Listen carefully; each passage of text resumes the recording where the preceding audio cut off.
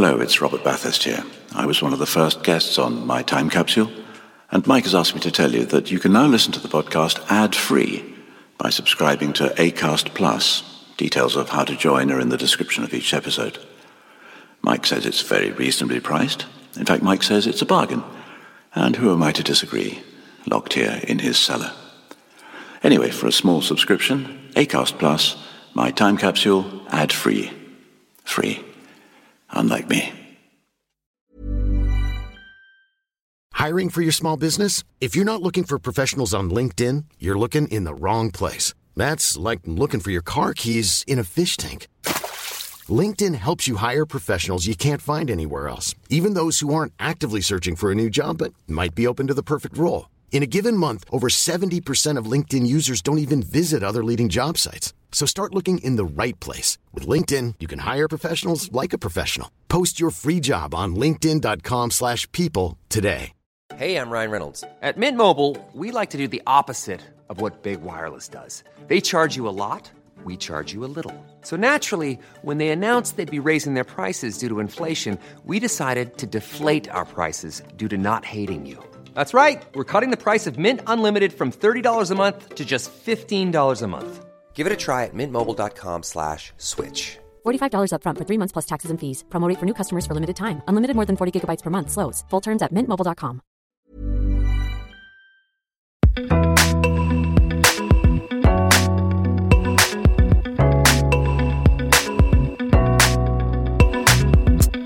Hello again. Actually, I'm assuming again, you may not have listened to this podcast before, and if you haven't, my name's Mike Fenton Stevens, and this is My Time Capsule, where I ask various guests to tell me the 5 things from their life that they would preserve in a time capsule. They can pick 4 things that they cherish, but they also pick 1 thing that they'd like to get rid of from their life, something they want to bury in the ground and never have to think about again. This is a special compilation episode from guests we've had on My Time Capsule in 2021. People such as Les Dennis, Tony Slattery, Katie Brand, Tim Vine, Josie Lawrence, Lisa Riley, Rob Brydon, and our first guest, who was actually our guest in our 100th episode, is the wonderful Ross Noble. Okay, Ross, we're going to do My Time Capsule, 100th edition. Exciting. And we're going to talk about 5 things from your life that you want to put into a time capsule. Yes. Now, you've heard this program, haven't you? I have, yes. I've listened to quite a lot of them, yeah. And I realised that quite a lot of people, I find it quite hard to be serious about stuff. Yeah, I know. I'm not a very sentimental person. And also, the other thing is as well, like some people, I've heard like some people put in like concepts and memories and things that remind them of, you know, special times in their lives and stuff. You've had a lot of people, David Mitchell putting in a tie and things like that. Specific objects. It was quite hard for me because basically I lost everything I owned in a fire. I lived I had a big bushfire come through, and so everything I own is basically like 11 years old. so it's that thing of like I don't really have anything from I don't have any like actual sentimental things from my childhood. No, I mean I do have this, which is which my kids bought me not so long ago, which is I don't know if you can see that. It's supermodel telephone. It's a telephone that's got a bra and pants on it. In the shape of a supermodel. So yeah, so that was a nice item because that's lovely. Yeah. Well, of course, the wonder of this, the genius, I'm going to say, of this program. I'll give you that. Yeah. No reason why I shouldn't say that is that we can find those things again, even if they're things that are gone, destroyed. I can magic them up. Oh, right, okay. And they go into the time capsule, and then there they are, saved. Oh, right. Oh, I never thought of that. You can get things. All right. I'm going to need 3 hours thinking time then. Oh, yeah. Can I put my old house into the time capsule and then move back into it inside the time capsule?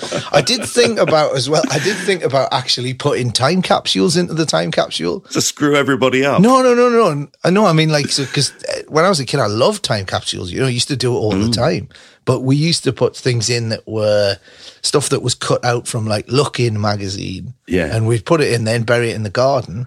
And it would just anger my dad, who was trying to, he was trying to dig the flower beds, and he was just coming across biscuit tins full of shit. But it would be quite nice because then people would go, oh, like the future civilizations will go, oh, let's have a look inside this time capsule and open it up.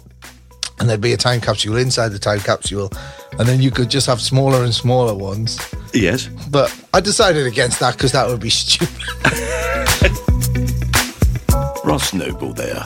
Our next guest is from episode 148, quite a recent episode. He's also a stand-up comedian. It's the brilliant Mark Steele. Because Kent's very peculiar, isn't it? As you clearly know, right? Kent is a very strange. I always say, people say it's the Garden of England, but they misunderstand that. They think of, the garden and beautiful little rockeries and lovely dahlias, but it's not. It's a garden with an upturned pram in it and a tyre swinging about and the dog's done a mess. But there's pretty bits as well. So as you go through Kent, every bit of it, you think, what's like an odd dream? What's that doing there? There's a quarry and then a beautiful orchard and then an oast house and then a disused mine and then Romney Marshes, which is just looks like the sort of place where every 50 yards you're going to find a corpse that has never been discovered. And it's really mad. I mean, Dymchurch, Romney Island Dymchurch Railway, the miniature railway, the greatest tourist attraction in the world. Far, far, far better than the pyramids, than the Taj Mahal, because you get on at Hythe. I mean, I presume you're familiar with the Romney Hythe. I am, yes, yeah. It's a tiny, tiny, tiny, tiny railway. You squeeze in and you just about get in, but it's wonderful, wonderful, wonderful. It's been going since about the 20s, I think. And you get on at Hythe and there's a sort of lovely local volunteer and he clips your ticket. There you go, enjoy your trip. And tourists must think, oh, this is wonderful. We're going to go through some delightful little villages and we'll probably stop somewhere and have a picnic on a lace tablecloth with lovely chutney. And then it'll probably end up at a wonderful destination where there's just the most delightful vistas, and then 10 minutes later you're going through Dymchurch and it goes through back gardens, doesn't it? And people are waving and that, you know, and then a bloke with Union Jack shorts and no top and a big sunburned stomach looks back, what you fucking waving at? And then I'm sure at the end it's the most glorious, glorious destiny. We must end up at some wonderful stately home and we all buy honey, and instead it goes just into this massive sort of field of pebbles with just higgledy-piggledy houses plonked around it and hurtles towards the Dungeness power station. And it just hurtles towards it and tourists must think, oh my God, no, this is how they get electricity in Kent. They burn tourists. We're just going straight into the middle of this thing. And this thing's going, ah. You either think, oh my God, we've got to get out of this sinister place, or if you're like me, you just think this is absolutely beautiful. And I try to go every year. I've not been the last couple of years for obvious reasons, but I love it there. Right, let's go back to earlier in 2021 and episode 86, which featured the actor and host of Would I Lie to You, Rob Brydon. Well, so we shall put the South Island of New Zealand, Lake Wanaka, into the time capsule. That's your first item, Rob. Okay, lovely. So what's number 2? Well, this is a thing. And this is, I have downstairs here in our house, I have a vintage 1957 jukebox. It's an AMI something. It's flown away now.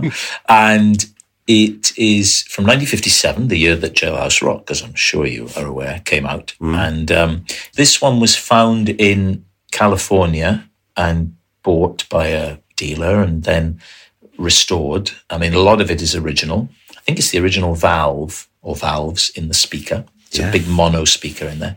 And then it's brought back to Britain and finished off. And I had it for my 50th birthday. Brilliant. And it's got a wonderful sound to it because it's mono, particularly with songs from the 50s. So, for example, a lot of those, I love Elvis, a lot of those old Elvis singles. So what you do is, I'm surprised when I talk to people about jukebox, how often they don't understand it. And they'll say, oh, so can you can you choose which records to have on it? And you say, well, yes, of course you can.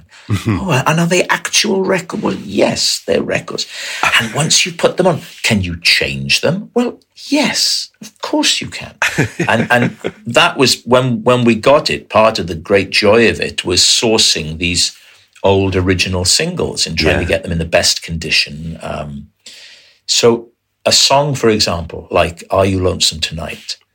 If you listen to that on your normal system at home, a lot of people now have these speakers, and then it's all digital, isn't it? And it sounds just fine. Mm-hmm. But if you then listen to Are You Lonesome Tonight on this jukebox, Elvis's voice is way out front. It's all mono. It's all compact. It's a totally different listening experience. It's as it was meant to be, and it's fantastic. And there's a joy to going up to it, choosing what you want, and going. You have to press like A16 or something. So you go, chikunk, and it's a big buttony switch thing, chikunk, and then chikunk, and then you hear, and then the two things come back up. The two things you pressed on, like that, and then up it comes, down. The arm comes across, and they mute the sound initially. Then the sound comes up. So if it's a bit crackly, you get, and then do do do do. Are you alone? And it goes into that. Brilliant. So it's calming because it slows you down to do it. Mm-hmm. So what I would do is I would have that jukebox, but I would have, if this is allowed, an endless supply of singles. Rob Brydon there, bending the rules somewhat, but who cares? Right, next is another stand-up comedian. From episode 136 of my time capsule, it's the very funny Shaparak Khorsandi. We went to the Tower of London. There's a comic called Tom Houghton who lives there. Because his dad's like the king of the army or something. He lives in the Tower of London, and I don't know if he invited us or we invited ourselves, but me and the kids went and spent some time with him there, and it's so amazing to actually be inside one of the flats that people live in. Wow, that's amazing. Is his dad a beefeater or something? No, his dad is like the head of the English army. And there'll be a portrait of him up on the wall. Wow. After his tenure's over. His dining room is where Guy Fawkes was tortured. And he showed my children a picture of Guy Fawkes' signature before and after the torture. It was quite the day out. And, he never has to lock his front door because there's always an armed guard outside it. Of course. Yeah, you'd be tempted to shoo the ravens away, though, to bring down the British Empire or wherever it is. Yes, that was it, wasn't it? And he said it's really tough when he has to order Deliveroo. Like, what do you mean the Tower of London? No, in the Tower of London. Bang on a big knocker. Somebody will open it, yeah. And he told us, as we went in the gate, where they used to trap the enemy and pour hot oil on them. What a Saturday night that was. Of course, not everybody's been a stand-up comedian. Well, me, for a start. Episode 116 featured the writer of Spitting Image, the smash hit novel Things Can Only Get Better, and now the writer of the new hit on Broadway, Mrs. Doubtfire the Musical. Here, talking about his extraordinary bum, is John O'Farrell. What's your first item? Well, this is not insignificant to me, and people will understand that it's not insignificant in anyone's case, but I would like to put in my mum into the time capsule. She's not with us anymore, but she just would be there for everyone's entertainment. She was a very, very larger-than-life character. I think probably the only person in medical history to have a hip replacement and then asked the doctor if she could take the old bone home for the dog. And she was like, I was like, Mum, you can't do that. She goes, well, it's such a waste. Could have made a nice stock with that. She grew up in the war in times of, food shortages, didn't like to waste anything. So would squeeze the oil out of a tin of tuna to save the oil so that anything she fried tasted of tuna, and use stale bread. to make stale toast. But no, yeah, mum's hip bone and country vegetable. Could be a soup. So Joy was her name, and she was just, you know how parents are embarrassing. She's sort of embarrassing, sort of squared, always sort of outrageous and inappropriate. She was quite a posh lady who married a sort of working class Irishman. So that was an interesting combination.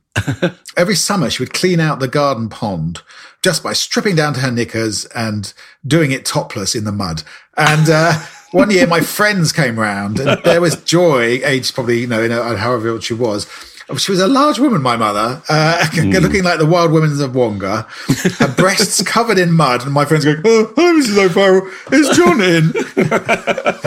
And it was the talk of the school, as you can imagine. Just hold my tadpoles. Yes, it was. God, bloody hell, John, your mum's knockers were enormous. It's like, I don't want to talk about that in history. No. What did she do, John? She had met my dad at a thing called World Friendship Association, which after the war brought orphaned refugees over to the UK for holidays. Then they had a cafe together in Muswell Hill. And then she brought us up, but she got a job at the hospital in Cliveden near Maidenhead, and she worked there for a bit. But she became quite an activist. She was quite a sort of political activist. She was, there was that amazing combination of being left-wing and posh. So she used to drive her cooking that she did for the Greenham Peace Women. She'd drive to Greenham and say, right now, so you must open these in the right order. This one's got fresh cream in. It's got vol au vents. The vol au vents are in that one, dear. And these women in woolly hats and sort of fingerless gloves have this. Now, this is a Simon en croûte. Now, probably best steamed, but... and they've got an open fire. Yeah, exactly. They were sort of, gnawing on bits of bone around the fire or whatever. Not hip bone. No, probably not. But she, so she was very active in Amnesty International. She would write up the minutes. She was slightly nuts, actually. I mean, hilarious, but nuts. She would write up the minutes for Amnesty, but always wanted to put jokes in them to make them more entertaining. And no one in the Cookham Village Amnesty would go, can you just write a record of the meeting? She'd say to me, I spent the whole weekend trying to make them funny. I was going, Mum, there's no point. It's just the minutes of the meeting. Oh, well, I like to make it entertaining for everyone. So she was fantastically... She was always in a hurry. She was getting done for speeding. She got done for speeding on the way to her speed awareness course, which I thought. She would park anywhere. She's like, oh, that's the estate agent private parking. She'd park diagonally across this space, yes. Like someone from Ab Fab. But she was a great mum because she was funny and outrageous. And I was like Safi in Ab Fab, going, Mum, you can't do that. Whilst she was rubbing the arm of the security man going, you don't mind me going through this door that says private, do you? We'll just go through this way. It's much quicker, dear.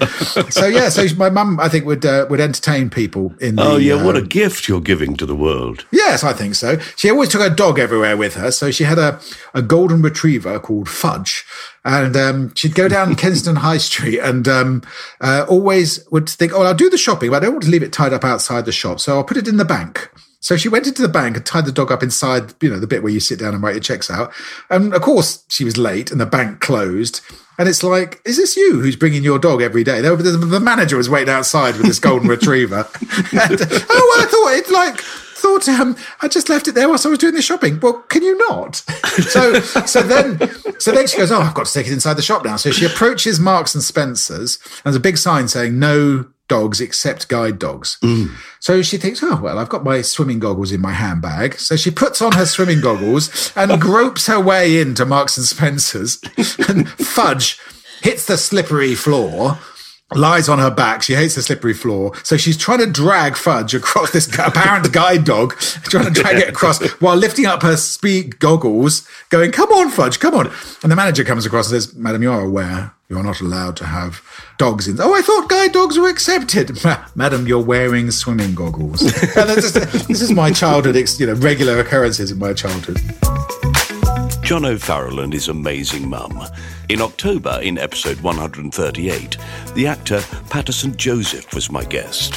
He's an extraordinary actor who jumps from comedies like Inside Number 9 and Peep Show to the recent drama Vigil. Anyway, here he is now. So let's move on to item number 2. Item number 2, it's a song by an artist called Prince Allah, A-L-L-A, and it's called Bucket Bottom.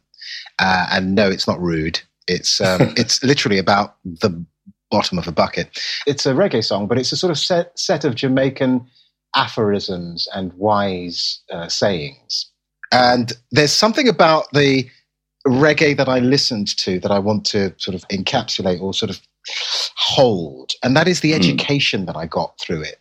The moral education, things you did, the education about how Black people were treated in the past, education about how women dealt with life, about the reliance on women in Caribbean culture, obviously sex, definitely violence, and a lot of my education was through reggae. Songs that I heard, artists that I listened to, Iroy, Dennis Brown, a little later Beres Hammond. These writers were and singers were not just writing lovely tunes, and they were also singing about their faith. They were singing about their political aspirations. And if you can think about that kind of music, I know it's a very sort of standard thing to go to Bob Marley, but if you think about him, he was a teacher. That's what he did. His songs are teaching you. No Woman, No Cry. It talks about the emotions of women. It's a man singing, but he wants you to tune in to women and women's emotions. There's songs of love and stir it up. And stir it up is all about that physical love. But there's also redemption song. There's songs that teach you, literally teach you about African Caribbean history. And that it was a large part of my education as a Black person who was getting none of that at school. I got no education. I didn't know who Marcus Garvey was. I didn't know what the Black Star Line was. I didn't know about this Back to Africa movement. I didn't know anything until I left school and started doing research for plays and things. I started to dig into Malcolm X and really found out what Martin Luther King was about. So my education before that was standing in a club, in a darkened club somewhere, listening to this music. In November, in episode 140, I spoke to the gorgeous stand-up comedian Josie Long, who happens to have been brought up about 150 yards from where I was dragged up. Although you'll have to listen to the episode to hear about that. Anyway, here she is talking about doing The Island with Bear Grylls. I'll show you my last item. This is a very beautiful brown and purple shell. And the very fact that I have it is bad because I did a reality television show for Bear Grylls where you get left on an island for 2 weeks and you have to survive on it. But I did it for charity, which I feel balances out the decadence of people who have no problems having food, being like, what's it like to starve? Which feels a bit tacky. But did it for charity, didn't receive money, hands are clean. Yeah. Except you were 100% not allowed to take anything off the island because it was a nature reserve in Panama. But I did take this one beautiful purple shell to remind me of it. So I would like to apologise to the nation of Panama and indeed to the production company because I shouldn't have done it. But I put it in there because, well, partly if I put it in the time capsule, victimless crime. And no evidence. They won't know where it is. They can't dig it up. No. It's fine. Exactly. And what I do is I'll wipe it with a wipe before I put it in so there's none of my fingerprints on it. No DNA. No DNA. Then they'll be like, well, we can't connect it to her. So what was it like then, being on this island? It was a really, for me personally, the only way I found it challenging was emotionally because I think I went into it with this very utopian idealism with which I approach everything in my life, where I was like, we'll all be best friends, we'll be a model community, this is going to be amazing. I thought it would be challenging physically or even kind of mentally, and those weren't the problem. So I found it to be an incredibly beautiful experience, and I actually oddly felt mentally very alert and very good because I think I wasn't eating any junk food and I was sleeping outside and maybe, so I have ADHD, which is why I jump around from topic to topic. And when I found out that ADHD people would be excellent hunter-gatherers because they're very alert and fast and sort of fit in quite well to the natural world. Mm-hmm. And so I then like to extrapolate now and be like, oh, that's why I found it really great. My brain was sharp. I was sleeping on the ground. But the main reason was I had 2 weeks where I didn't have my phone. I wasn't in contact with the world. I was just in this very beautiful place that felt very calm and quiet. And every night I could go to sleep and watch this like embroidery of stars just gather and then gently go across the sky, and there were shooting stars, and it was so stunning. And I've never seen that much in the sky with the naked eye ever, because of light pollution and like swimming in a tropical ocean every day. Like for me, it was absolute paradise, drinking coconut water. I mean, admittedly, that is basically all we had, but I really love coconut water, so it's not a problem. So that part of it I found really good. And I like cold water swimming a lot, and I go on about it a lot. And similarly with this, where having fat around your middle is a real advantage. And having been told my whole life that this is bad and that I should hate myself and hate it, it was kind of amazing to be on this thing with like a very nice athlete who after 3 days couldn't tolerate it anymore because he had no more body fat. Whereas I was like, this is keeping me alive for weeks. And it was really wonderful to be like, wow, my body shape is an advantage in this. And in fact, if you look at all people from those sort of communities, that is the shape of people. Wow. See, I was born to live on a beautiful island. Right, time for a short ad break now, but we'll be back with you very soon. Ryan Reynolds here from Mint Mobile. With the price of just about everything going up during inflation, we thought we'd bring our prices down. So to help us, we brought in a reverse auctioneer, which is apparently a thing. Mint Mobile Unlimited Premium Wireless. How to get 30, 30, bit to get 30, bit to get 20, 20, 20, bit to get 20, 20, bit to get 15, 15, 15, 15, just $15 a month? Sold! Give it a try at mintmobile.com/switch. $45 up front for 3 months plus taxes and fees. Promo rate for new customers for limited time. Unlimited more than 40 gigabytes per month. Slows full terms at mintmobile.com. A lot can happen in the next 3 years. Like a chatbot may be your new best friend. But what won't change? Needing health insurance. United Healthcare Tri-Term Medical Plans are available for these changing times. Underwritten by Golden Rule Insurance Company, they offer budget-friendly, flexible coverage for people who are in between jobs or missed open enrollment. The plans last nearly 3 years in some states, with access to a nationwide network of doctors and hospitals. So for whatever tomorrow brings, United Healthcare Tri-Term Medical Plans may be for you. Learn more at uh1.com. Quality sleep is essential. That's why the Sleep Number Smart Bed is designed for your ever-evolving sleep needs. Need a bed that's firmer or softer on either side? Helps you sleep at a comfortable temperature? Sleep Number Smart Beds let you individualize your comfort, so you sleep better together. J.D. Power ranks Sleep Number number 1 in customer satisfaction with mattresses purchased in-store. And now, save 50% on the Sleep Number Limited Edition Smart Bed for a limited time. For J.D. Power 2023 award information, visit jdpower.com/awards. Only at a Sleep Number store or sleepnumber.com. Welcome back to the best of My Time Capsule 2021. Here's an extract from episode 94, which featured the actor and presenter Les Dennis.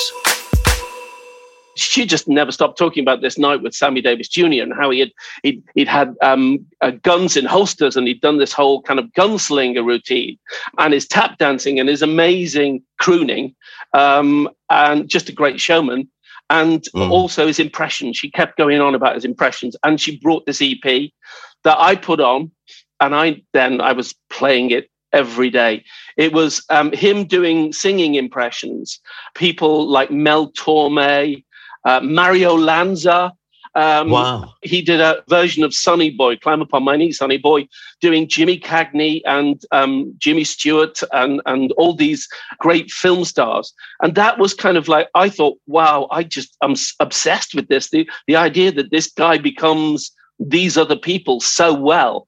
So that's how I started my act. I kind of collated his stuff along with maybe impressions of Freddie Parrotface Davis and Steptoe and Son at that time. I put together a little act and went round charity shows. My mum took me. So I started with this Sammy Davis Jr. impersonations and did the talent competition when we went to Butlins. We used to go to Pwllheli in North Wales for 1 week a year. And one year when I was 14, we decided to go to Filey because Pathelli seemed to be too competitive. Everybody, the talent competition at Butlins was, when it got to the adult talent competition, it was quite massive. It was the People National Talent Competition. And the prize was to get to the Palladium, and then it was £1,000. That was a lot of money it'd be about 1968. I went on in Filey, and I was 14, and I was just eligible for the adult talent competition, and I won the weekly heat. I beat all these people who were in their 20s and 30s, all these bands and great singers doing Sammy Davis Jr., doing Jerry Lewis singing Lulu's Back in Town. Gotta get my old tuxedo pressed. Gotta sew a button on my vest. And and Jimmy Stewart. Oh well, when you're old and grey, dear, would you promise that you'll never stray, dear? Because I gotta have somebody, and I got you, sonny boy. And I just listened and listened. And I won the heat and went back for the free week, which was amazing at the end of the holiday. My mum had to come with me then. But as I got older, I used to go on my own for that, because I used to then every year, that was my goal, to go into the talent competition. And one year I was in it with a double act called the Harper Brothers, who went on to be Cannon and Ball. And we both lost. So, so that was my beginning. And I think it conjures up for me that, if I listen to that Sammy Davis EP, it conjures up for me all the wonderful things that my mum did for me to get me into the business. She was my inspiration, really. She was a showbiz mother, but she wasn't like a pushy showbiz mother. She nurtured and saw that I wanted to do it, and she encouraged me right through. And she died in 1977. She didn't see any of the stuff really, but she in her heart, she knew I was going to be okay. She kind of really knew it. And she wasn't a snob. We were working class, but she wanted us to do better. And she got us out of a prefab in Speke, and she got us into a council house in Childwall, which was quite posh for us. And she got herself a little money box, and she called it Mum's Car Box. And we all laughed because she was saving up for a car. But she saved pennies and sixpences and eventually got a car. And that car was the car that drove me around the working men's clubs and helped me start in this business. So that beginning, that nurturing by my mum, and that finding that little thing, that EP, was something that set me on a road. Now, in September, in episode 126 of My Time Capsule, I spoke to a man who became famous through Whose Line Is It Anyway, but then rather disappeared from our screens. But here I talk about his early days at Cambridge University. It's the lovely Tony Slattery. We have to talk about your time at Cambridge because it's just such a defining thing for you, isn't it? I mean, it's where your life, I suppose, the direction of your life was sort of set. You're a linguist. Was your intention to go there and then work in the Foreign Office? Oh, I think in the beginning I just enjoyed languages, and I think a bit of me in my dreams wanted to be a crusty old Don with the keys to the port cellar. And then I got sidelined by performing. And so I got a 2-2 in the end, but I really enjoyed it. I mean, Emma Thompson, Stephen Fry, and Hugh Laurie, and these brilliant people, and I learned so much from them. And they were so kind to this,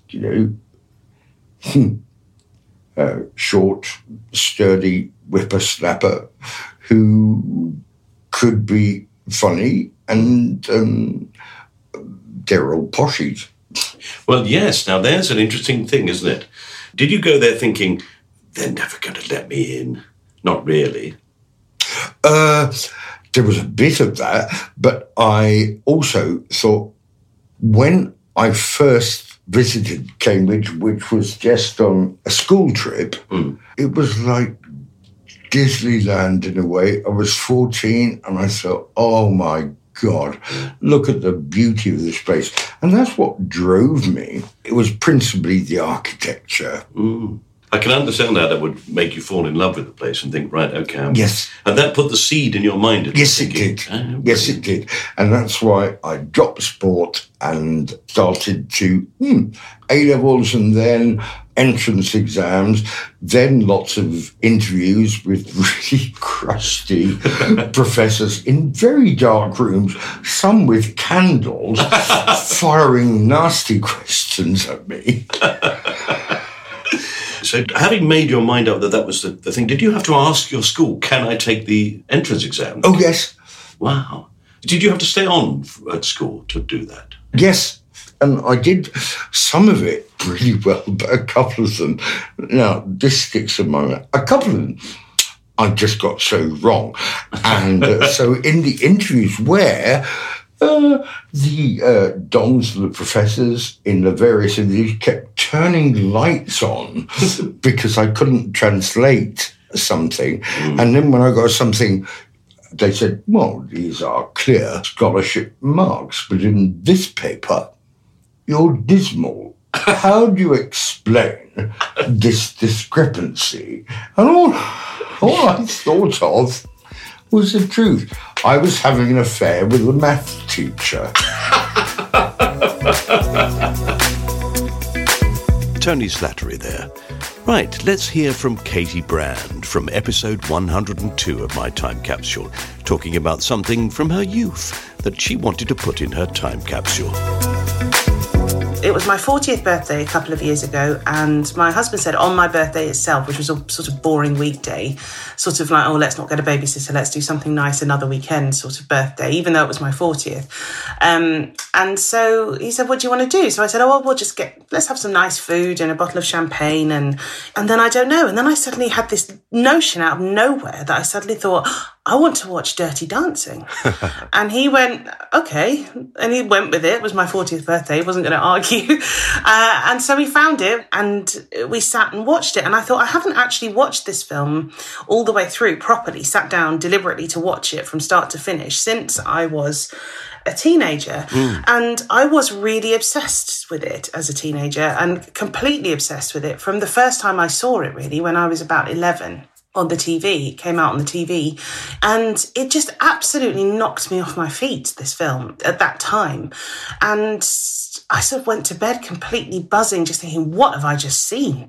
My life will never be the same again, in that sort of 11-year-old way. Yeah. And then after that, I didn't get to watch it again for a while because that was the way of it, wasn't it, at that time? You couldn't just download it from a streamer just because you say to your husband, let's watch this tonight. So I had to wait till it came back round on TV again, and I was ready for it. I recorded it onto a VHS. I wrote Dirty Dancing Do Not Wipe on it in thick black letters on the label. And then I watched it every day for 3 months.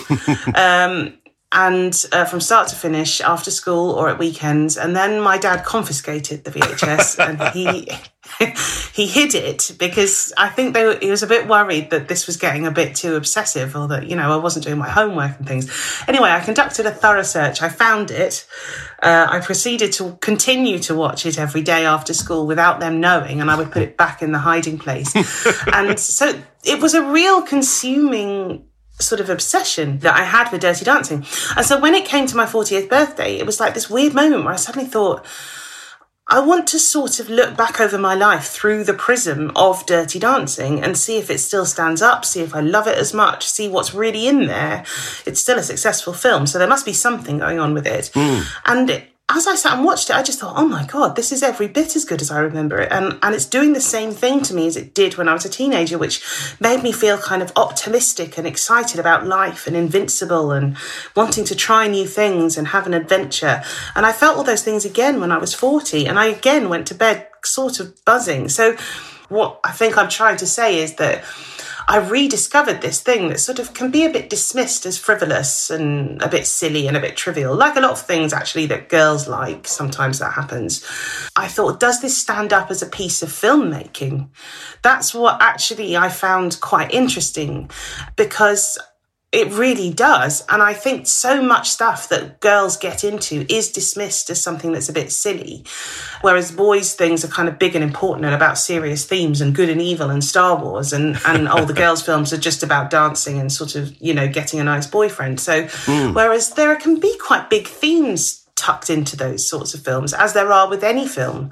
And I also think that if something endures for 30 years, like that has, then there's something else going on. And I think that there's something that's worth looking at.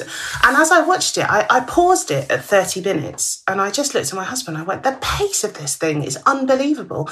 It's so tight. They've just delivered every setup of the story, like in this incredible way, which then it means you can have slower paced scenes later on. And I just think the whole package of the film is just a genuinely brilliant film. The script is great, the dancing is amazing, the chemistry is just once in a generation between Patrick Swayze and Jennifer Grey, and it's got all these messages for teenagers, not just girls, about, you know, grabbing hold of your life and going out there and getting, you know, learning something new. It's about first sexual experiences and how they can be built on trust and friendship and working together for a common goal. And, you know, it's got things about class in it. It's got things about father-daughter relationships. It's genuinely just packed full of this stuff. And then on top of all that, there's the whole issue of illegal termination of a pregnancy.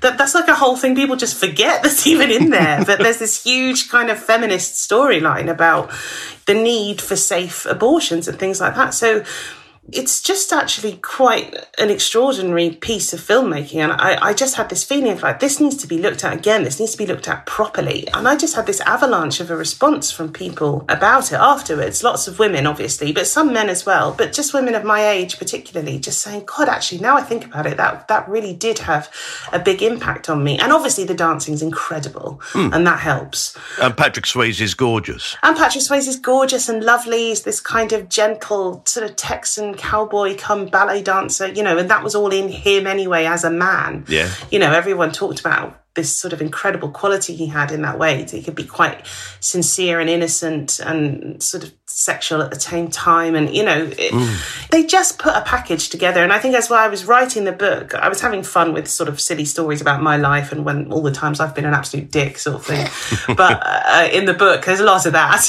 There's a lot of source material for that. But just analysing the film and how you make a film that is more than a script, it's more than a star, it's more than anything. And just sometimes, even though they were all quite rookie filmmakers, just something comes together and it just works and it just is golden. And I think this film deserves a place, a proper place in sort of the cultural landscape. Katie Brand makes you want to watch it again, doesn't it? OK, now it's time for episode 82 and a man who's famous for his one-liners. Although in this extract, he talks rather beautifully about his dad. Here's Tim Vine. Well, number two is in relation to my father. Now, my father, who died about 2.5 years ago, he lectured at a Polytechnic and he lectured in structural engineering and also maths. And he was very into maths, particularly prime numbers. This became a slight obsession with him, prime numbers. Not only that, one of the great mysteries in maths is the pattern of the prime numbers. As you know, nobody to this day has found there is any pattern to them at all. My dad believed that he found the pattern. Brilliant. And he wrote a book, which was slightly sort of vanity publishing, The Pattern of the Primes by Guy Vine. He wrote this book, which I think they print on demand on Amazon somewhere. And he often tells people how this sort of came to him suddenly. He was thinking about prime numbers and he was picking me up from school, as it happens. And he suddenly realized he was onto something. I got into the car and he excitedly told me, Tim, I've got it. You know, it's all this. And I'll just read you this tiny bit at the end of the preface. It's just this reads like it's Faraday. This is not someone who remember, and bear in mind, everyone who read this, mathematicians didn't think he was really onto anything. I mean, I'm trying to assume that maybe he was, and the time capsule, you know, later in time it'll be dug up and someone will go, look, he had something, you know. It's going to be Fermat's last theorem. Exactly. Yeah. He loved that as well. Yeah. This, as I say, this deliberately dramatic. This is from my dad. I shall always remember with gratitude to God the early evening of Thursday, the 2nd of December, 1982. I was waiting to pick up my son from school, that's me, and was using the time as usual to think about the primes. Suddenly, I noticed something. ... That's the... Read that on. Is how, exactly. And and he's inscribed at the front, to Tim, here it is. This is your copy. I hope you find the second page as funny as the first. With love, Dad. So I mean, I'm very, very close to my dad, and he sort of introduced me to Bilko and, you know, comedy generally. Had a great sense of humour. Not introduced not in real life, Phil Silvers. I mean, in the programme. Into the programme. Hi, Jim. This is Phil Silver. He's come around for a cup of tea. Yes, exactly. Here he is. You know, so a lot of my early comedy education came from my dad. So this thing here, the pattern of the primes, I think, and I'm holding on to the possibility that he really was onto something. And I'd like that to go into the time capsule and see whether or not in the future it is the case that he discovered the pattern of the primes. The pattern of the primes. Brilliant. I never know what we're going to talk about on My Time Capsule. For example, here's me and Josie Lawrence in episode 91 of My Time Capsule talking about mathematics. I tell you what I would like to put into to this time capsule I'll never see again. And this is purely a personal thing, so nobody write in getting all... Because I know there's that lovely man, Marcus de Soto, who I've worked with. There's people in my family that love it, and I know it also makes the world go round in lots of ways because everybody needs to count. But I want to put in mathematics. It's been the bane of your life, is it? The bane. I think there is an equivalent, isn't there, to... So you're sort of numerically dyslexic? It feels like I am. I mean, and I try very hard. I remember it started at primary school. We would do the mathematics and we'd do the times table. And it would make me go shuddery.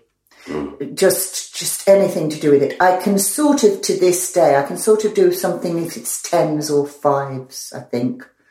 I still have to use my fingers. But I would, you know, how they go, 2 to 4, 4 You run out already. I have. Well, I just mime. Oh. I go, now we do the 9 times table, children. Well, 9 is 9. 18, is it? 8, and I just sort of move my mouth up and down. And just hated it. I didn't know what it was about it. I just wanted to dance. No, I just wanted to act. The first improv I ever did was Pied Piper, and because I had a recorder, and all my mates were like the mayor of the town and all that, and all the lads were rats, and I told them to hide under the desks on their hands and knees and to crawl out after me when I told them to, and that's been my relationship with them as well. So, you know, a lot of things happen in primary school. Crawl after me. When I toot my horn. So I never liked it. Mathematics was the bane of my life. Yeah. It does give you a sign of what education was like, though, that they just went, well, just learn it. Just do it, rather than this child's obviously having problems. They were lovely teachers. There were a lot of us. I don't want to badmouth my teachers, really, Michael. It wasn't that. It was, I think people have things they like and things they don't like. And I probably hid very well the fact that I didn't like it, you see, by miming. But then when I wrote it down, just hopeless. And then because I liked acting. I remember there was a maths test and I got ill the night before, and then Mum realised that I'd missed the maths test and I'd been putting it on. So that was naughty of me. But I thought I'd got out of it, and I went to school the next day and my teacher said, right, everybody go out in the playground now, apart from you. Wendy, if you go to the hall, there's the desk and your maths test waiting for you. Oh, Lord. I remember it like it was yesterday. This desk and this sort of little blackboard and the test papers. And oh, bloody hell. It was like looking at dancing twigs on a white background. It meant nothing. And he was lovely, my teacher, actually. I mean, he said, "What you stuck on?" And I went, six times table. And he goes, "Which one?" I said, 6 sixes. And he wrote it on the board and he put 6 sixes. "What do you think they are?" I said, "I don't know. I just don't know." And he went, 6 sixes are 36. Say it. 6 sixes are 36. 6 sixes are 36. So that was it. Unbeknownst to me, some of the kids, especially the lads, had been listening in through the windows and that at playtime. And when I went into the playground, a whole gang of them going, 6 sixes are 36. 6 sixes are 36. So to this day, I know 6 sixes. What 6 sixes are. They're 36. In my experience, mathematics is a different world to everybody who approaches it, because I've discussed how I do maths. Do you like it? I like maths. I really like maths, and I like mental arithmetic, which is a different thing to maths, really, because I can sort of see it in my head. And I have methods of how they relate to each other. So, for example, when you say 6 sixes are 36, I immediately think that 3 is half of 6. It's a reminder of why it's 36. So those things occur to me all the time. Yes, but you have to know it's 36 before you realise it's half of 6. Yeah, but, I know that 10 sixes are 60, and half of 60 would be 5 sixes, which is 30. And if you add another one, it's 36, so that's 6 sixes. Oh, that's good, yes. You see, if I say 7 times 8... Mm-hmm. Well, 7 sevens are 49. I know that, because you know all the 7 sevens are 5 fives. 7 sevens are 49. I should have taunted you in the playground. 7 sevens are 49. 7 sevens are 49. See, I can't see it. So I can't see it. If you add 7 to that, makes 56. Can't see it. You can't see it. It's weird. So 8 sevens are 56. See, I can't see it. Somebody's going to write in and say, "You're completely wrong, Mike."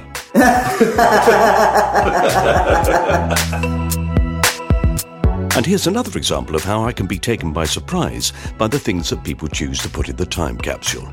My guest in episode 142 was the lovely Lisa Riley, full of fun and a joy for living, as we've all seen many times. But here, she talked to me about her mum. Be prepared to get some tissues out. Okay, we shall put your gorgeous dresses from Strictly Come Dancing into the time capsule as your first item. Thank you so much. Okay, let's have a look at number 2. Okay, I don't want to be dour or to upset anybody. I just want to tell the truth, Mike. Now, I promised myself, if I get emotional, it's who I am. I'm a Cancerian through and through, and it's me, and they come from such a wonderful place, but then it proves the heart of my mum. So I couldn't choose one item. It has to be 2 because they are woven. So it's the bunch of, which are now dried yellow roses, which is on top of Mum's casket, with my locket, the last locket she bought for me, on the back of it, which says "In My Daughter's Eyes," which is a stunning ballad by Martina McBride, which became mine and my mum's anthem of life. And if any mother in the world wants to send their child a gift, type the lyrics of Martina McBride's song "In My Daughter's Eyes," because you talk about power of music, power of lyric, power of melody. That literally weaves so beautifully together. The flowers, the yellow rose has forever been my favourite flower. Everybody that knows me and loves me knows that my house is full of yellow roses, and it's my love. It's the brightness. People say it's Mum's personality. People think I'm confident. My mum was like 3 of me when it comes to confidence. She filled a room, Mike. Everywhere she went, you always remembered Kath Riley. And she was with me for everything in my life, everything in my career. And again, back to what I was saying, not that pushy mother, the support, the shoulder, just being at the end of a phone and knowing that they're there, and to never judge me, to never make the wrong sort of opinion, would always be like, you've got to make mistakes, darling, to pull your socks up, scuff your knee and keep going. And I always believed she was going to be there. I never thought for 1 minute that the angels would take my mum so soon. And I'll never forget when she first got diagnosed with stage 4 breast cancer. I was always filming up in Yorkshire at the time, but we always made time as the family, and Friday night was meal night. And we would always get together, have beautiful meals, and go to the Italian or to the Thai restaurant. The specific night, I was dashing back over from Yorkshire on the M62, and I got to Mum and Dad's house, and Mum was in the shower. She's like, "I won't be long, Dad, I won't be long." And she came out of the shower, and the towel just dropped. And I saw of the areolae, which was like the inversion. And I was like, "Mum, what's that? What's that?" Oh, she's like, "Oh, Diane, don't make a fuss, don't make a fuss." I was like, no, what is that? That's not right. That was the Friday. By the Monday morning, I had her in with Mr. D'Souza, who was the local breast specialist, and he was incredible. The results that had been told, and you read people, and I was in there with Mum, and I knew instantly. I know doctors have to act sometimes in their lifetime. He couldn't act this one. And they got her in, and she had instantly, so you knew the severity of the speed as well. And they got her in, and she had the full mastectomy, all her lymph nodes removed.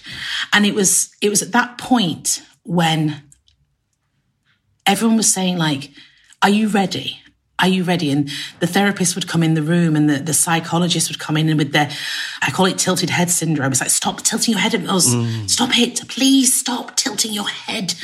We'll get through this, and we'll get through it together." And Mum had a photograph next to her bed, and it was of me and my beloved brother Liam, my younger brother. And she said, "I don't need pamphlets. I don't need therapists. I don't need anything. I'm just going to fight for my kids." And she said, "I'm just going to fight, and I won't stop fighting." And she didn't. She never stopped fighting. Oh, my word. And ironically, when I started my time capsule, I thought it was going to be a comedy podcast. Well, actually, sometimes it really is. Here's the brilliant stand-up comedian Sean Walsh from episode 76, talking about a trip to Glastonbury.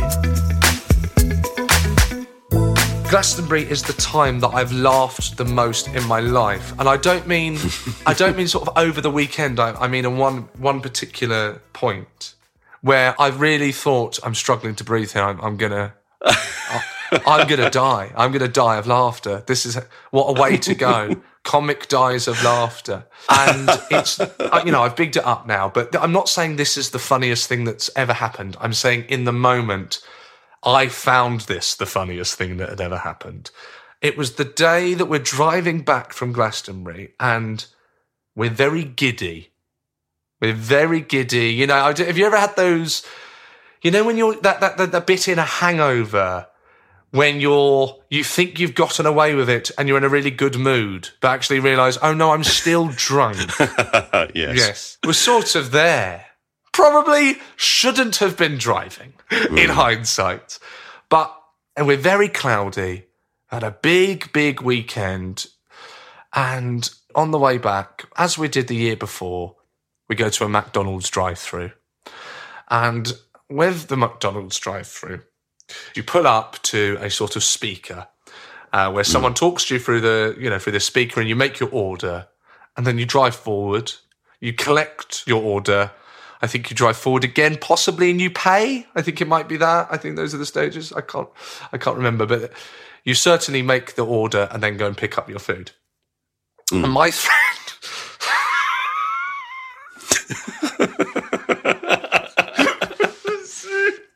Can you imagine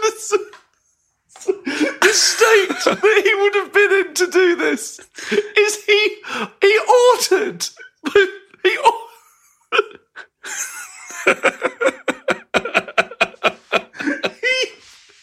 ordered the McDonald's. He drove off.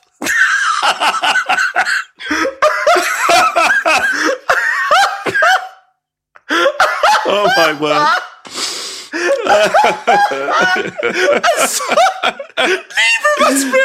Neither of us realised.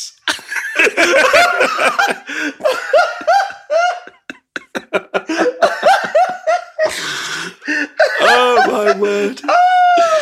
Oh Lord. So Oh, dear. And it's the most I've ever laughed, the most he's ever laughed. Tears, pain. I think he genuinely, people say, I nearly crashed the car. I think he did nearly crash the car. It was hysteric. It was hysteria. Brilliant. And then confronted by a completely stony-faced girl at the hatch. We had to go back. And he had to walk in and get it. Oh, no. And, yeah, so there you go. So peace and love at Glastonbury, and laughter. Sean Walsh. That makes me cry with laughter every time I hear it. And now one of our great comic actors.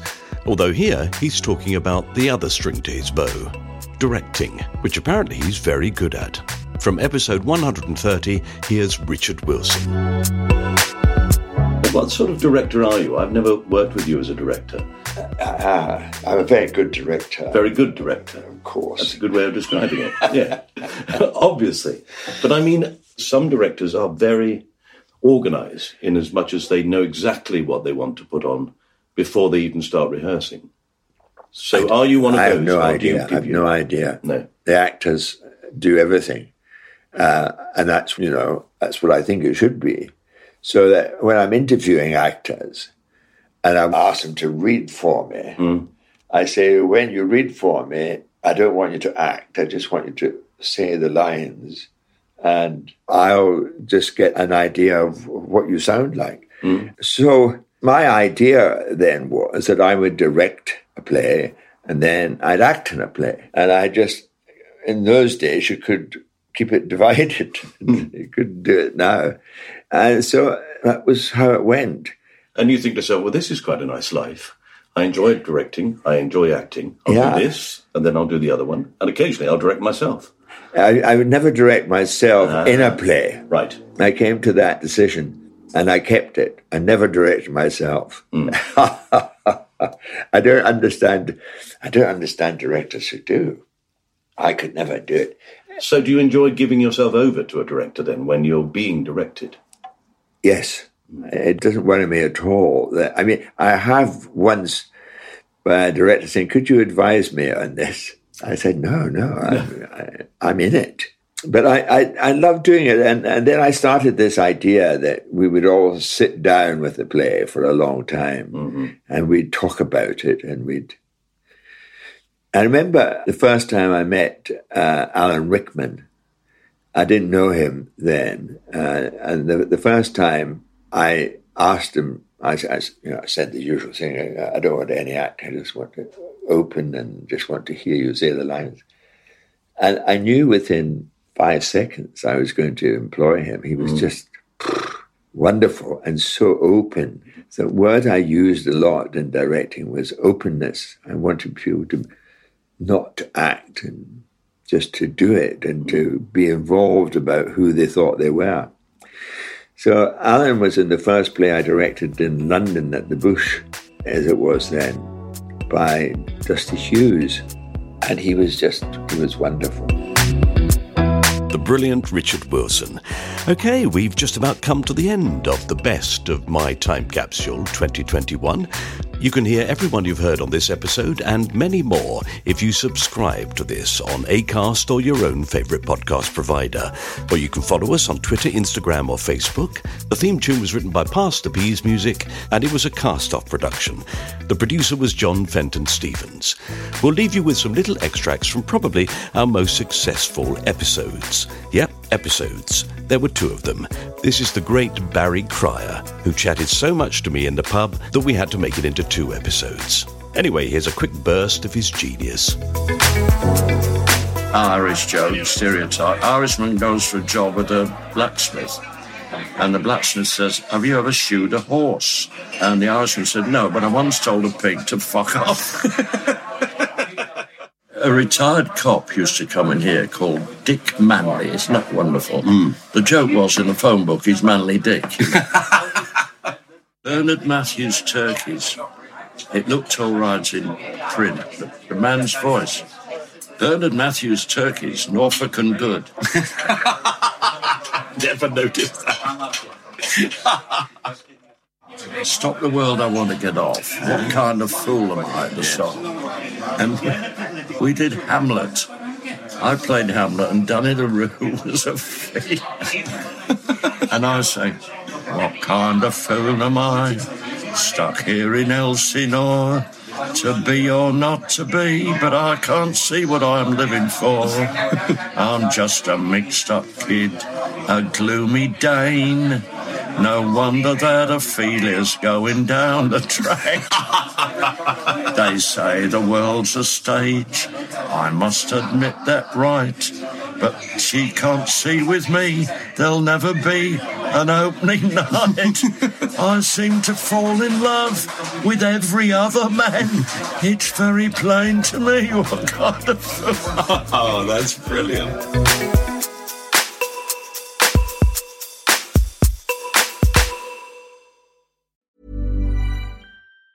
Mom deserves the best, and there's no better place to shop for Mother's Day than Whole Foods Market. They're your destination for unbeatable savings, from premium gifts to show-stopping flowers and irresistible desserts. Start by saving 33% with Prime on all body care and candles. Then get a 15-stem bunch of tulips for just $9.99 each with Prime. Round out Mom's menu with festive rosé, irresistible berry chantilly cake, and more special treats. Come celebrate Mother's Day at Whole Foods Market. Hey, it's Paige DeSorbo from Giggly Squad. High quality fashion without the price tag. Say hello to Quince.